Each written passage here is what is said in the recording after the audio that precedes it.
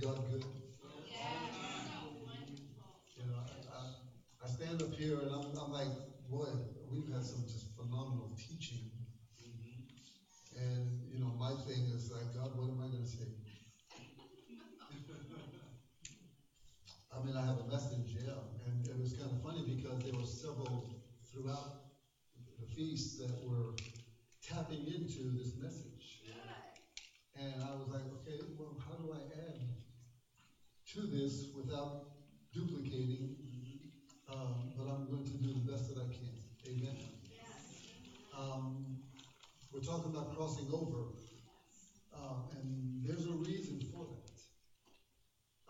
It's not just only for the sake of getting to the promised land, but there was a purpose. There was a reason that God had wanted His people to be free. And when you read, and we're going to read, as a matter of fact, turn to Exodus chapter 19.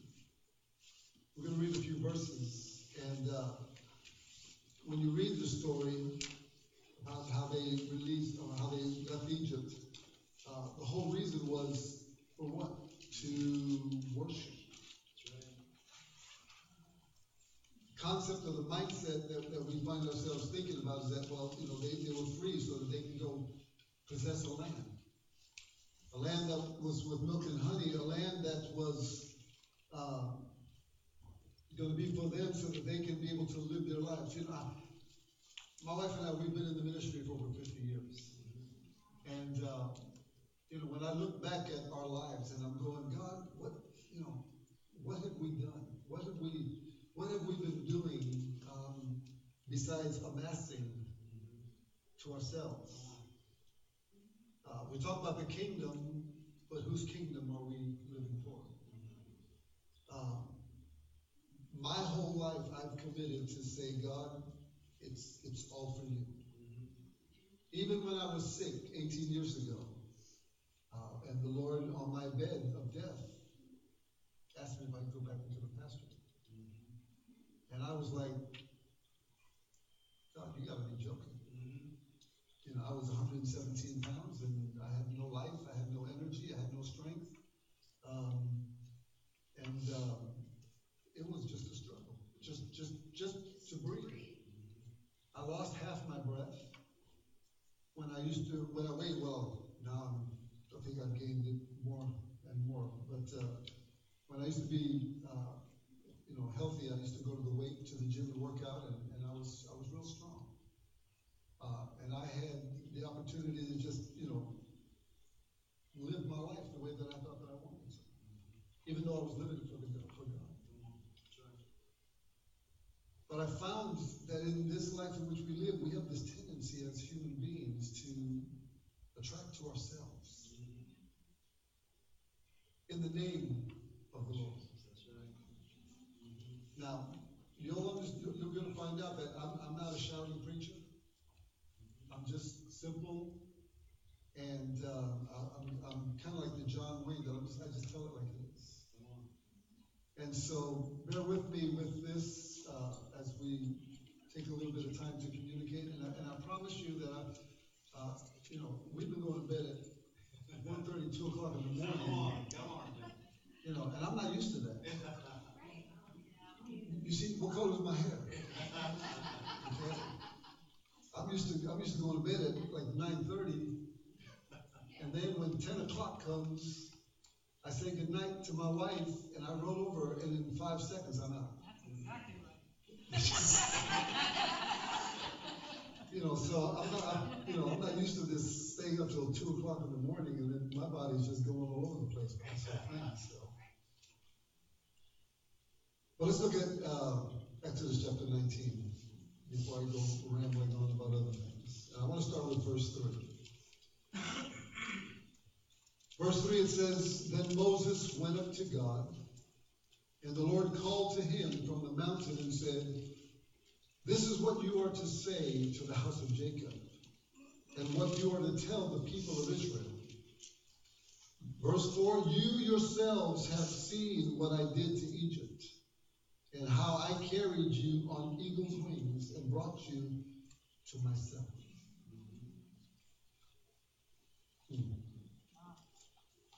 Think about that for a second. I brought you to myself. Now, verse 5 starts off and it says this, and it's amazing because when you go through scripture, like, how many like blessings? Okay? And how many of us have learned Deuteronomy 28 that talks about the blessings? Yeah. Okay? We oftentimes, we confess all the blessings of God, but we forget that first verse that says that if you hearken to my words. And if you do all that I command you to do this day, then these blessings will come.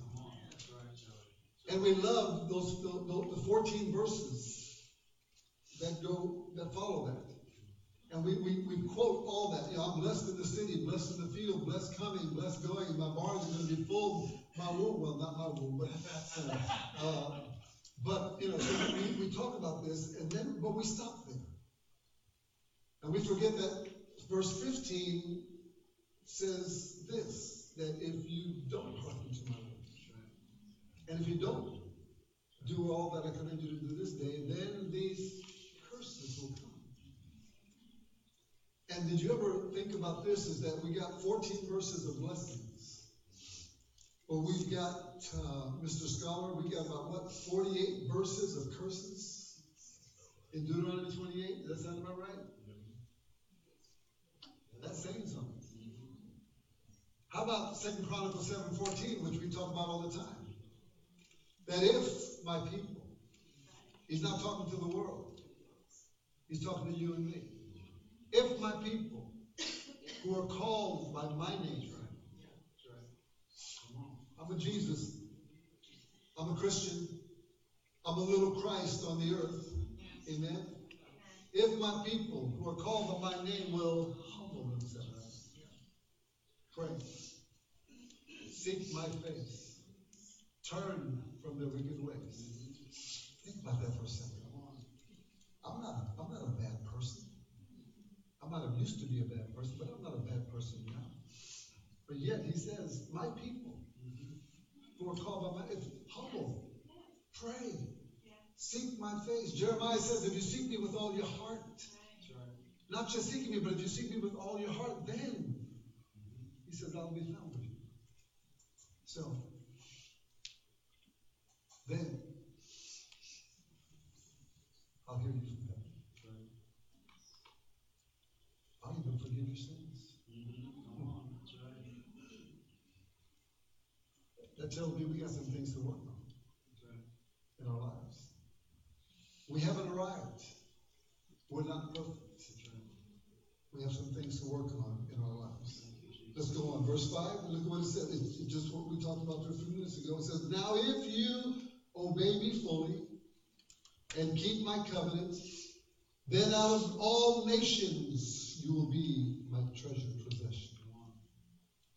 Although the whole earth is mine, you will be mine for a kingdom of priests and a holy nation. But these are the words that you are to speak to the Israelites. Now go to verse 14.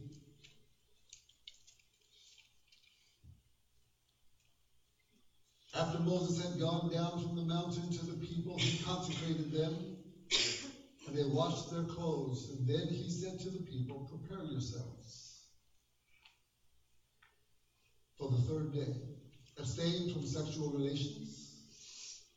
And on the morning of the third day, there was thunder and lightning with a thick cloud over the mountain and a very loud trumpet blast, and everyone in the camp trembled. Then Moses led the people out of the camp to meet with God. And they stood at the foot of the mountain.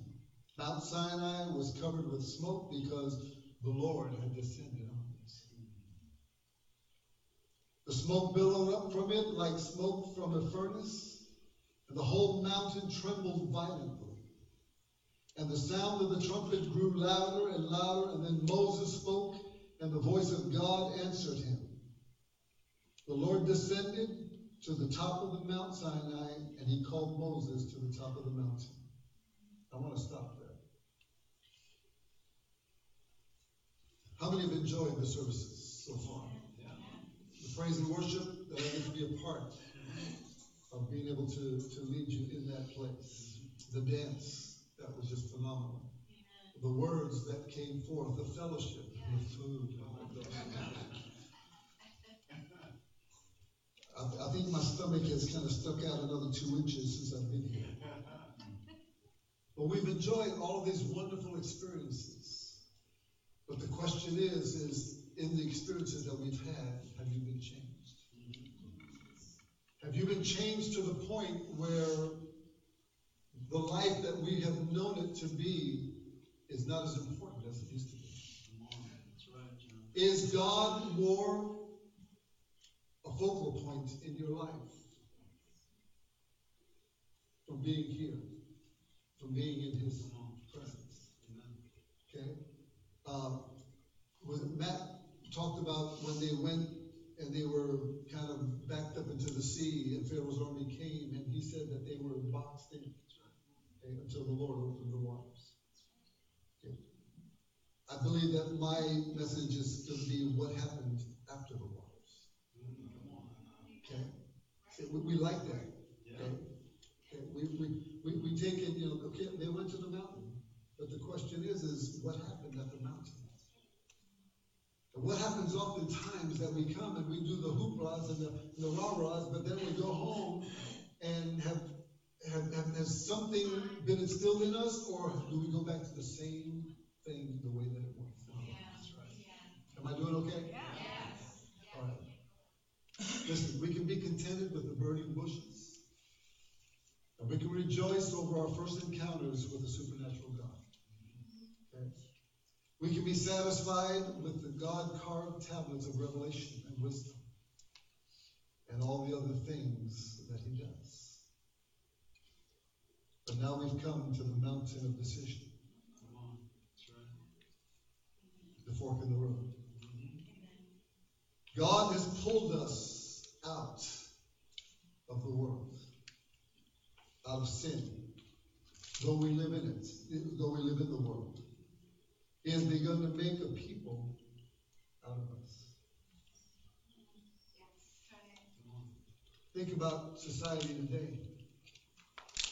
How it is that there's a lack of identity that has happened. I'm amazed when, we're from the baby boomer generation. And then it went to the millennials. Was that right? Anyway, and then you got Generation X, Generation Y, Generation Z. Now we got the Generations T.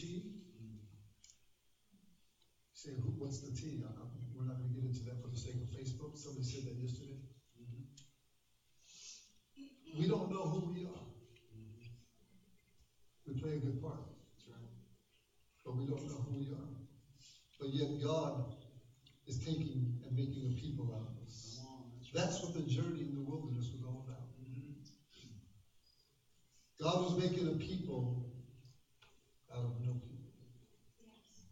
A people that were rejected. A people that now are accepted.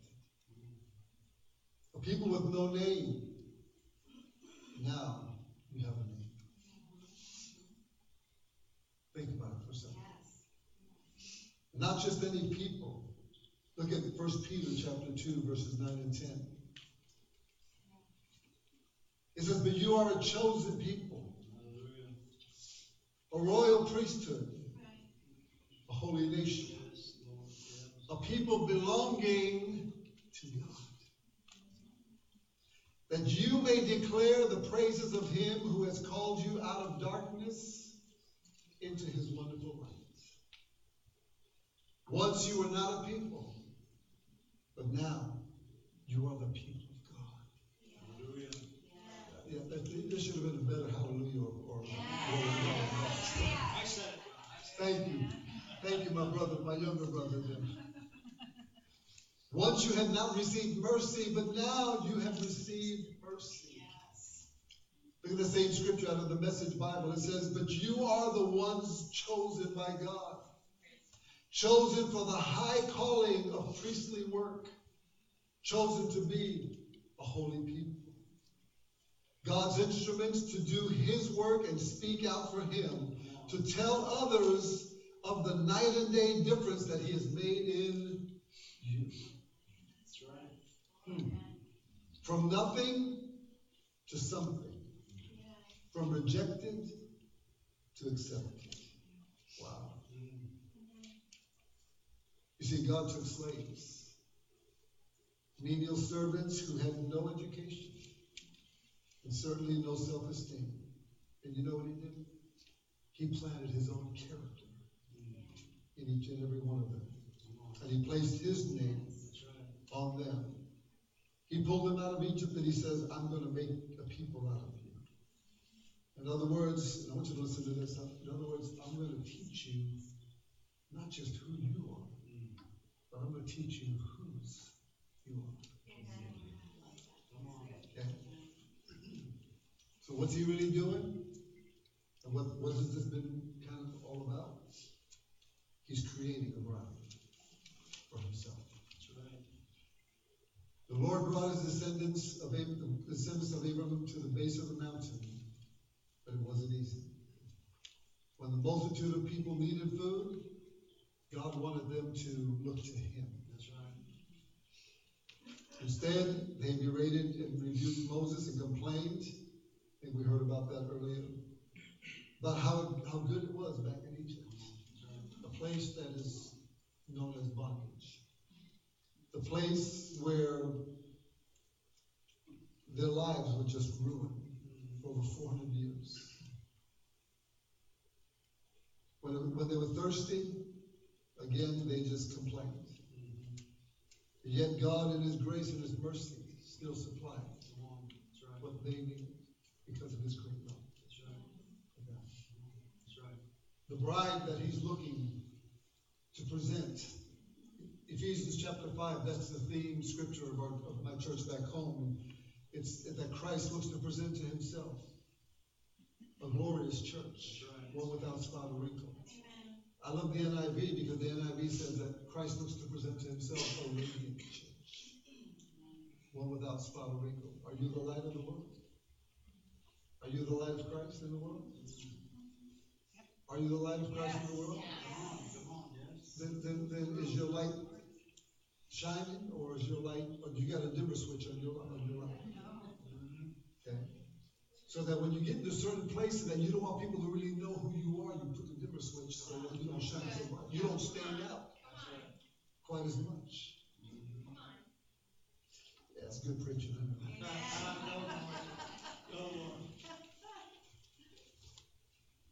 You see, God had something better for the children of Israel. But it was almost like He was thinking that if He could just get them past that place of the mountain, then He would have hope of taking them all the way into the promised land. Amen. All the way to what, you might ask, besides the promised land? It's all the way to Him. Yes, yes. You see, this life in which we've lived it for basically ourselves. We've lived it for our friends. We've lived it for society. We've lived it for everything else, but really and honestly, it's supposed to be for Him. The sad and fortunate truth of the book of Exodus is that this motley group of people that God brought to the mountain wasn't the same group of people that entered the promised land. That's right, absolutely. That what was supposedly an 11-day journey took 40 years. And in that 40 years, because of the arrogance, because of the stuff that God is, trying to knock out of us in our lives so that we can be the vessels that He can use, not to impress others and not to build for ourselves, but to bring Him all the glory, all the honor, and all the praise. That's why the Bible teaches us that what's the greatest commandment? Love Him with what? With all. I mean, that's not leaving anything out. That's right. If we were to ask ourselves tonight, even though we worshiped the way that we did and it was wonderful, Did we give our all? Or did we hold back just a little bit? Because, listen, I was told that, turkey makes you sleepy. And there were some of you that you looked like you were sleepy.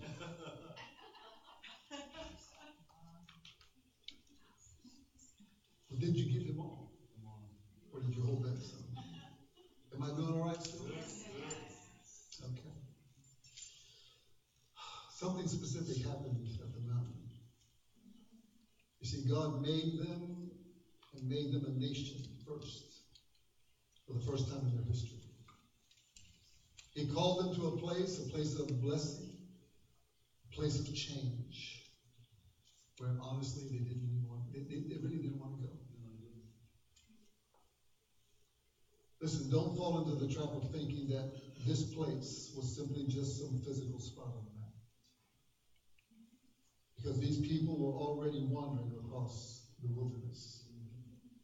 Dan and I, along with pastors and others, we've traveled the world. We've seen a lot of places.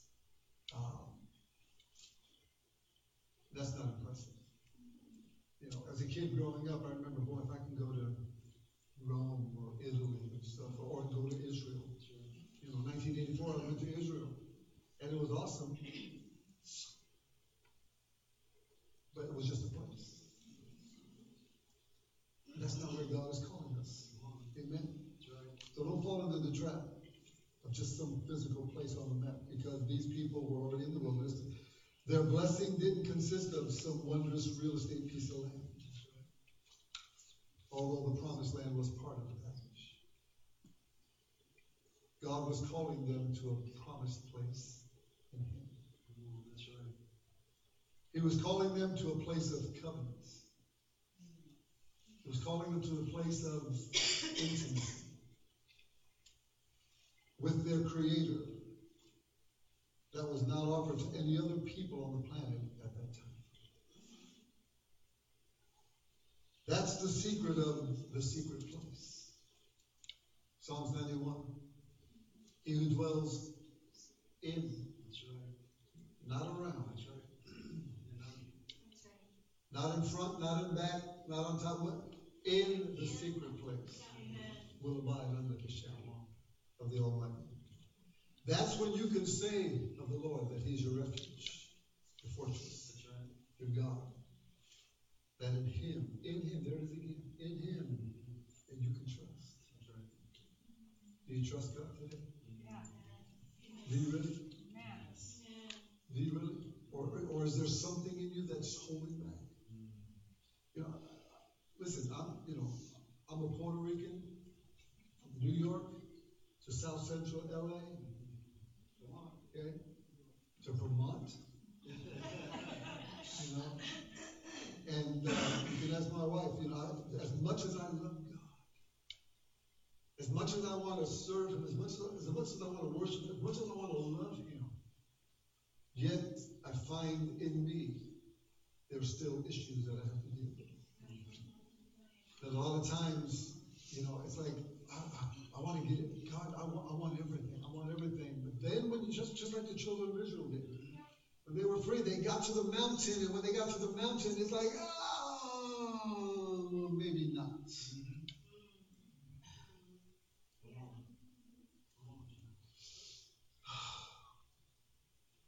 We may think that the idea of a kingdom of priests is an exclusive New Testament or Christian idea.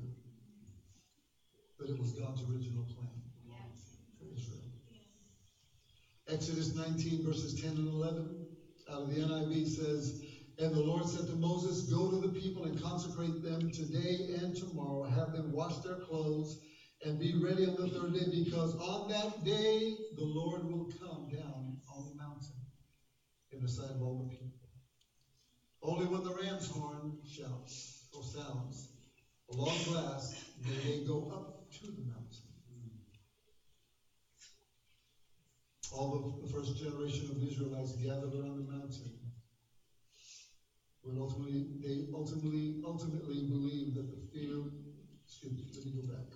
Although the first generation of Israelites gathered around the mountain, they ultimately would believe in the spies.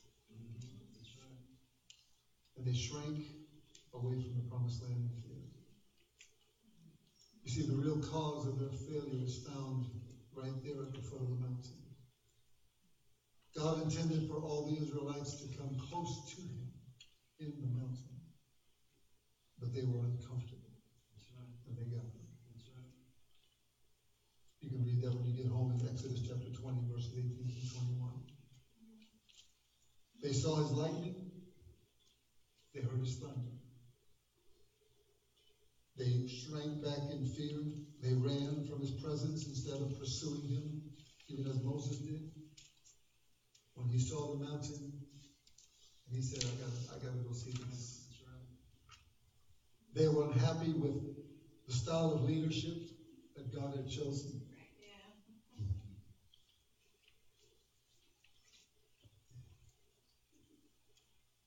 I want you to write this down if you can. It's going to be a few words or something. It says, he couldn't lay down his identity. We're talking about God now. God couldn't lay down his identity as Almighty God just to please man then. And he will with all certainty, he isn't about to do it with today's generation.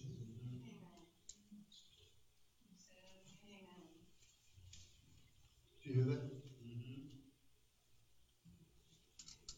He wasn't going to change for them. That's right. And what makes us think he'll change for us? Right.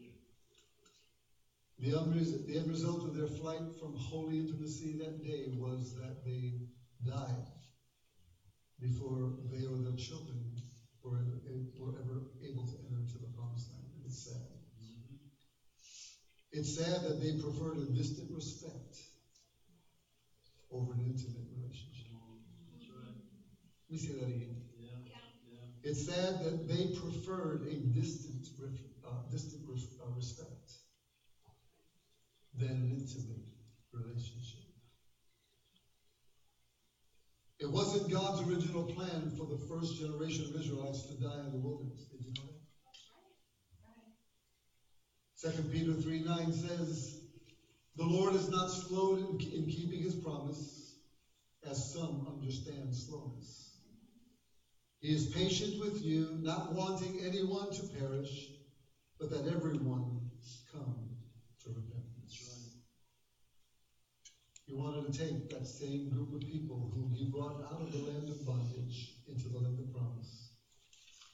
He wanted to give his new nation of former slaves their very own land and inheritance, but they wouldn't have it because of fear and unbelief. We're talking about the first generation.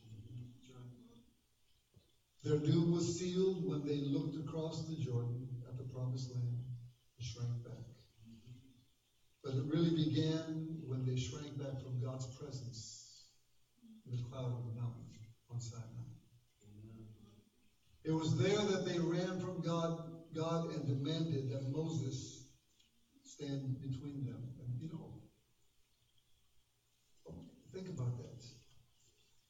In certain religions, it's the man or the woman, whoever it is, that people are looking to represent.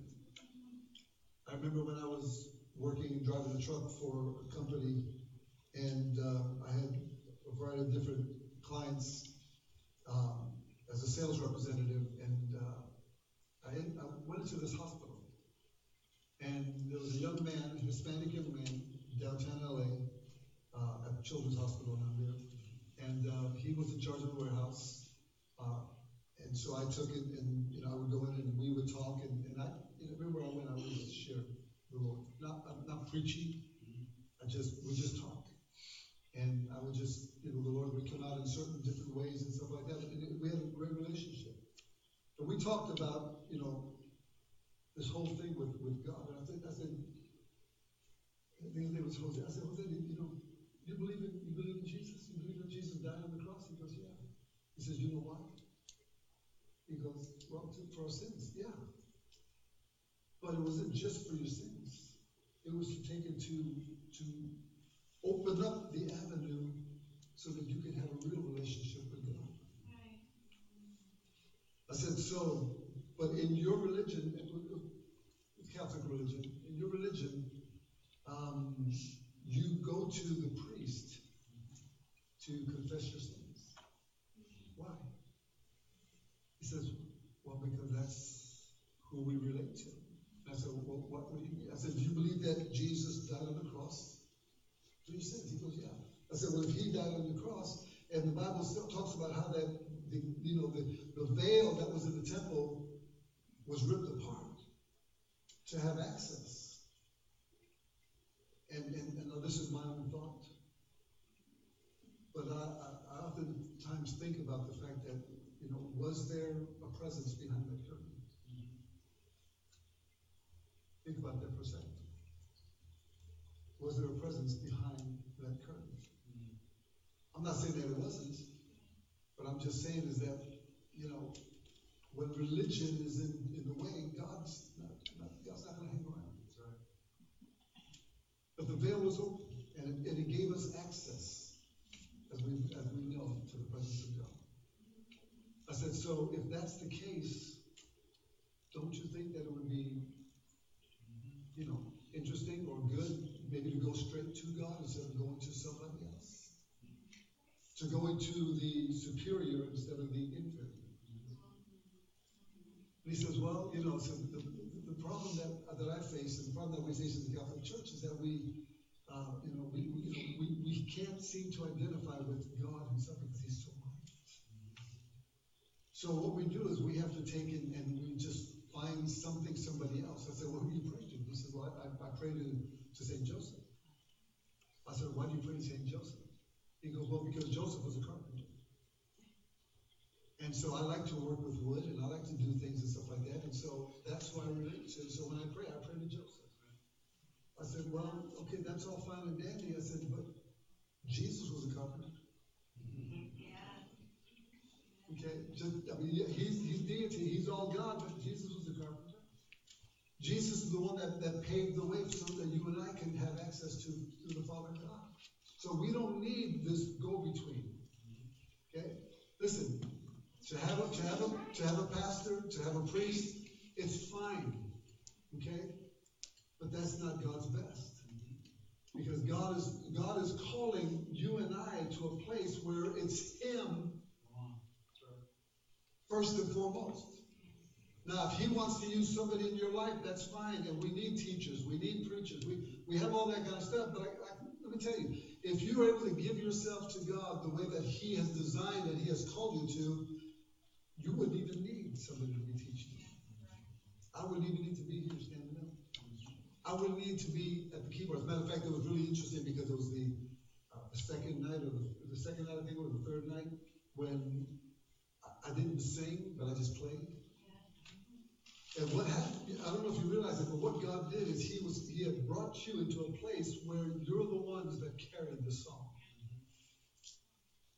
I didn't sing. As a matter of fact, it was interesting because I lost my voice that night.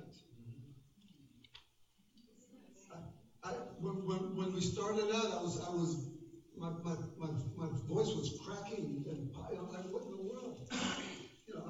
It's not supposed to be happening to me. Okay? And so I just, he said, just play. So I just started playing, and all of a sudden, you guys just started. You brought it up to a certain point. And then all of a sudden it settled. And then all of a sudden it went up again. And then it settled. And you went up again. I didn't have to do that for you. That shows me that there is some form of maturity in your lives, even though you're still not perfect. We have ways to grow. Amen.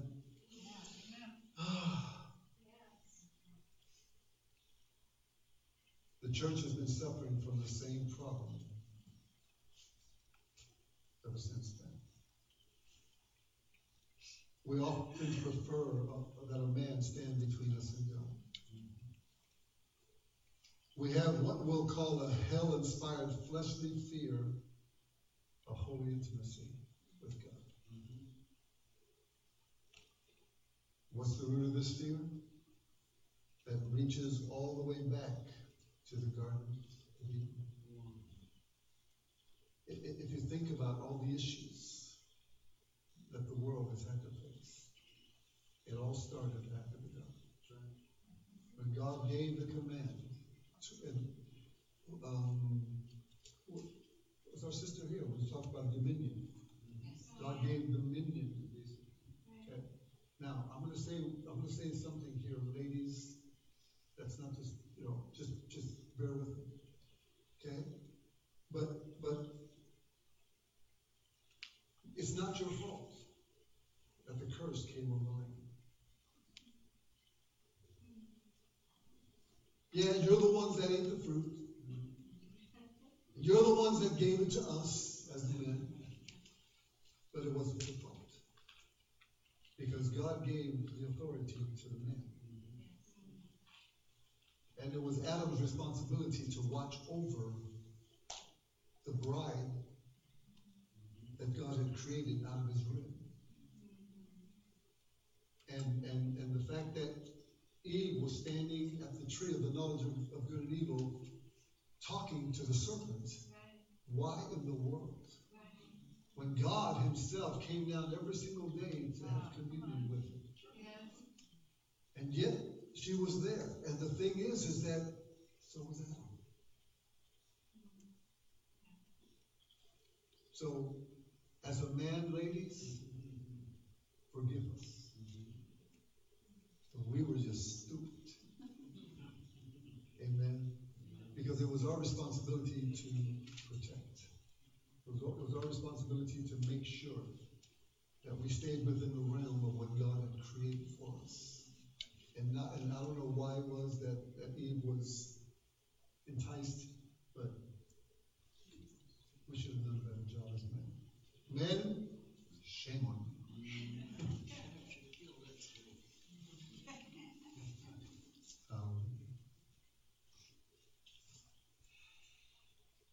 I'm going to close in just a couple seconds here. And I only have one close. So just, and I'm going to, I promised myself that I was not going to take and make this a long sermon because we've had a lot of work.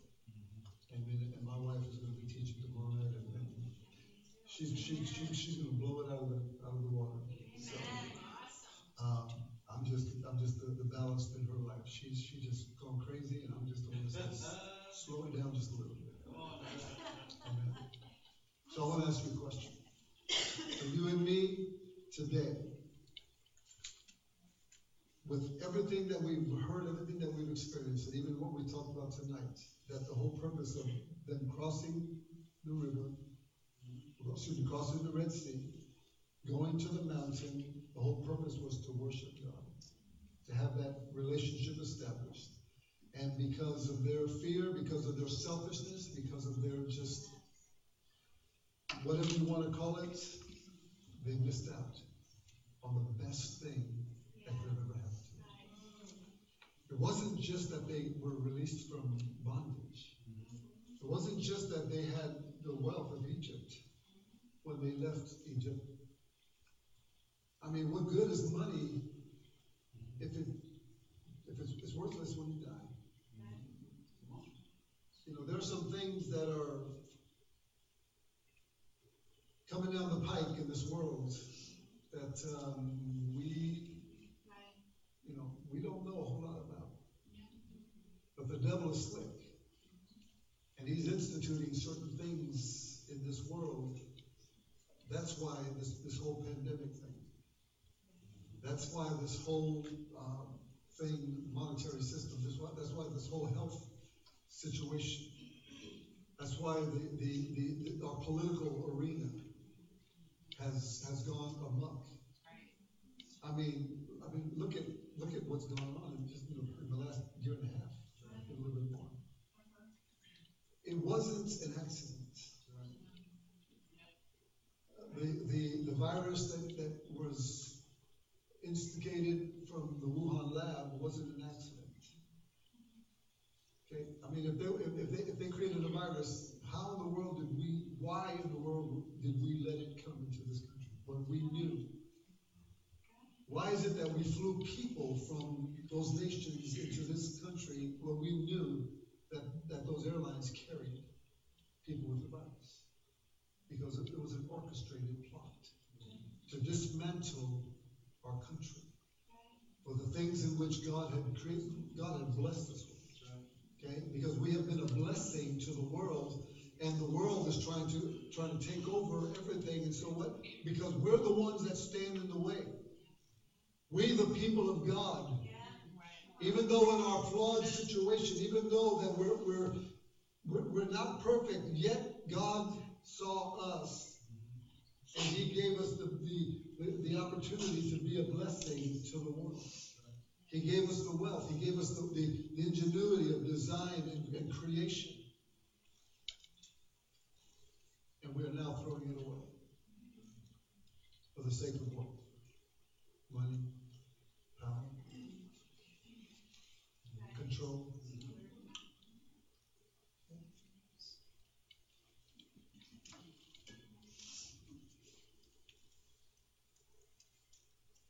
Will we continue to run back to the land of bondage and oppression like the Israelites were crying out for when they were enslaved? Or are we going to go ahead and enter on in to that promised place in Him, the very presence of God?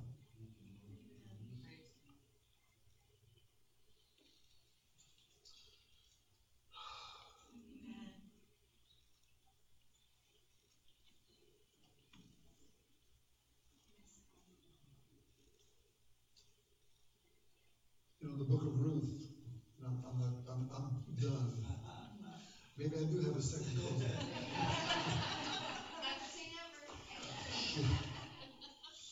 Well, see, my church back home, they know me, and when I say, I'm almost done, or I'm gonna try to get done in 30 minutes, an hour and 10 minutes later. It's like, so every time I say, this is gonna be a short message tonight, they think, whatever, Pastor. But the story of Ruth, begins when Bethlehem, which is known as the house of bread, dried up, if I can say it that way. There was no more bread. So what happened was that Naomi's husband, herself, and their 2 children, they left to find some kind of substance for their lives. So what did they do? They moved to Moab, of all places. Destitute place. And they lived there. The boys married. The dad died. The 2 boys died. And Naomi was left with 2 girls, 2 daughter-in-laws. One, her name was Orpah. The other one was named Ruth, and whom we know about. One day, after all this was going on, there was word that bread was back in Bethlehem. And so Naomi, because of her life and the God whom she served, she said, I'm going home. I'm going home. And as she prepared to go home, she encouraged her daughter-in-laws to go back. Moabite women, okay? Go home. Matter of fact, go home and see if maybe you'll find some husbands that will give you children. And so Orpah, eventually, she said, okay. She went back. But Ruth said, no. She said, don't try to talk me out of it. Please don't tell me that I can't go with you. As a matter of fact, you know what? I'm going to go whether you like it or not. And here a Moabite woman, she saw the God in Naomi. And so she focused her life to say, you know what? What I had before didn't cut it. But there's something, even though there was nothing but a promise for bread, okay, that she said, I'm going to go with you. Your people are going to be my people. See, sometimes we have to change the mindset of what we let in our lives. And sometimes we have to take and accept new things that God has placed within us. Your God will be my God. And wherever you die, I'm going to die there too. Question tonight that I ask of you is that, will you be Ruth, who, a Moabite woman, continued and brought in the lineage of the Christ in whom we serve today? She bore a son, Obed, who bore Jesse, who bore David, and on and on and on. God will use anybody. So will you be a Ruth? Or will you be an Orpah? Will you go back even when troubles come? Will you resolve to go back to the way that things used to be because that's what you're familiar with? Or will you change the picture, the mindset, to take on a new image and to see yourself not as, this is a little cliche, not as a victim, but as a victor. Not because of anything that you can possess in yourself, not because you're so wonderful and great, because we know that we're not, but because of who you belong to. And when you do that, if you go that route, get ready. Because what transpired at the feast this year, if we see another year,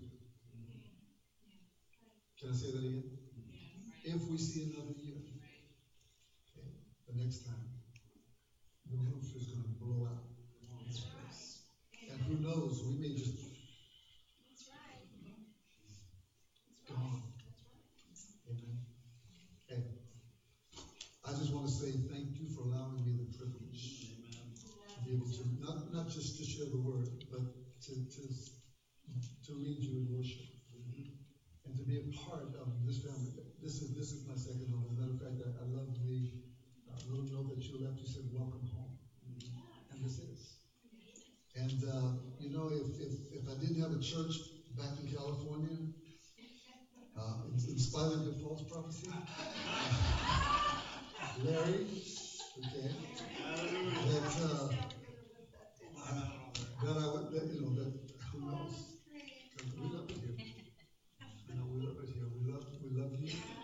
We appreciate you. We feel welcome. We feel loved, and we feel at home. So, you know, and who knows? Maybe God may turn a roof situation, and I'm not going to say that. So I was only able to say that because my wife, she had to step out for a few minutes. So, but anyway. You see that woman? You see what you do to us, man?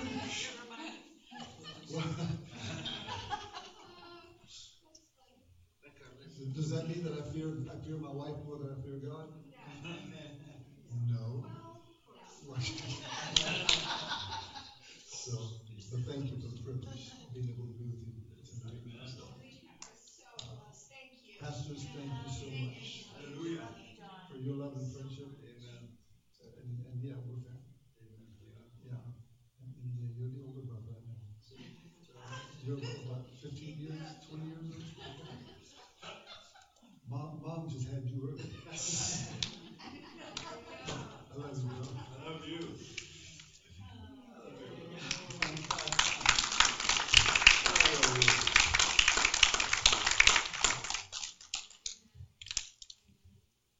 Cool, huh?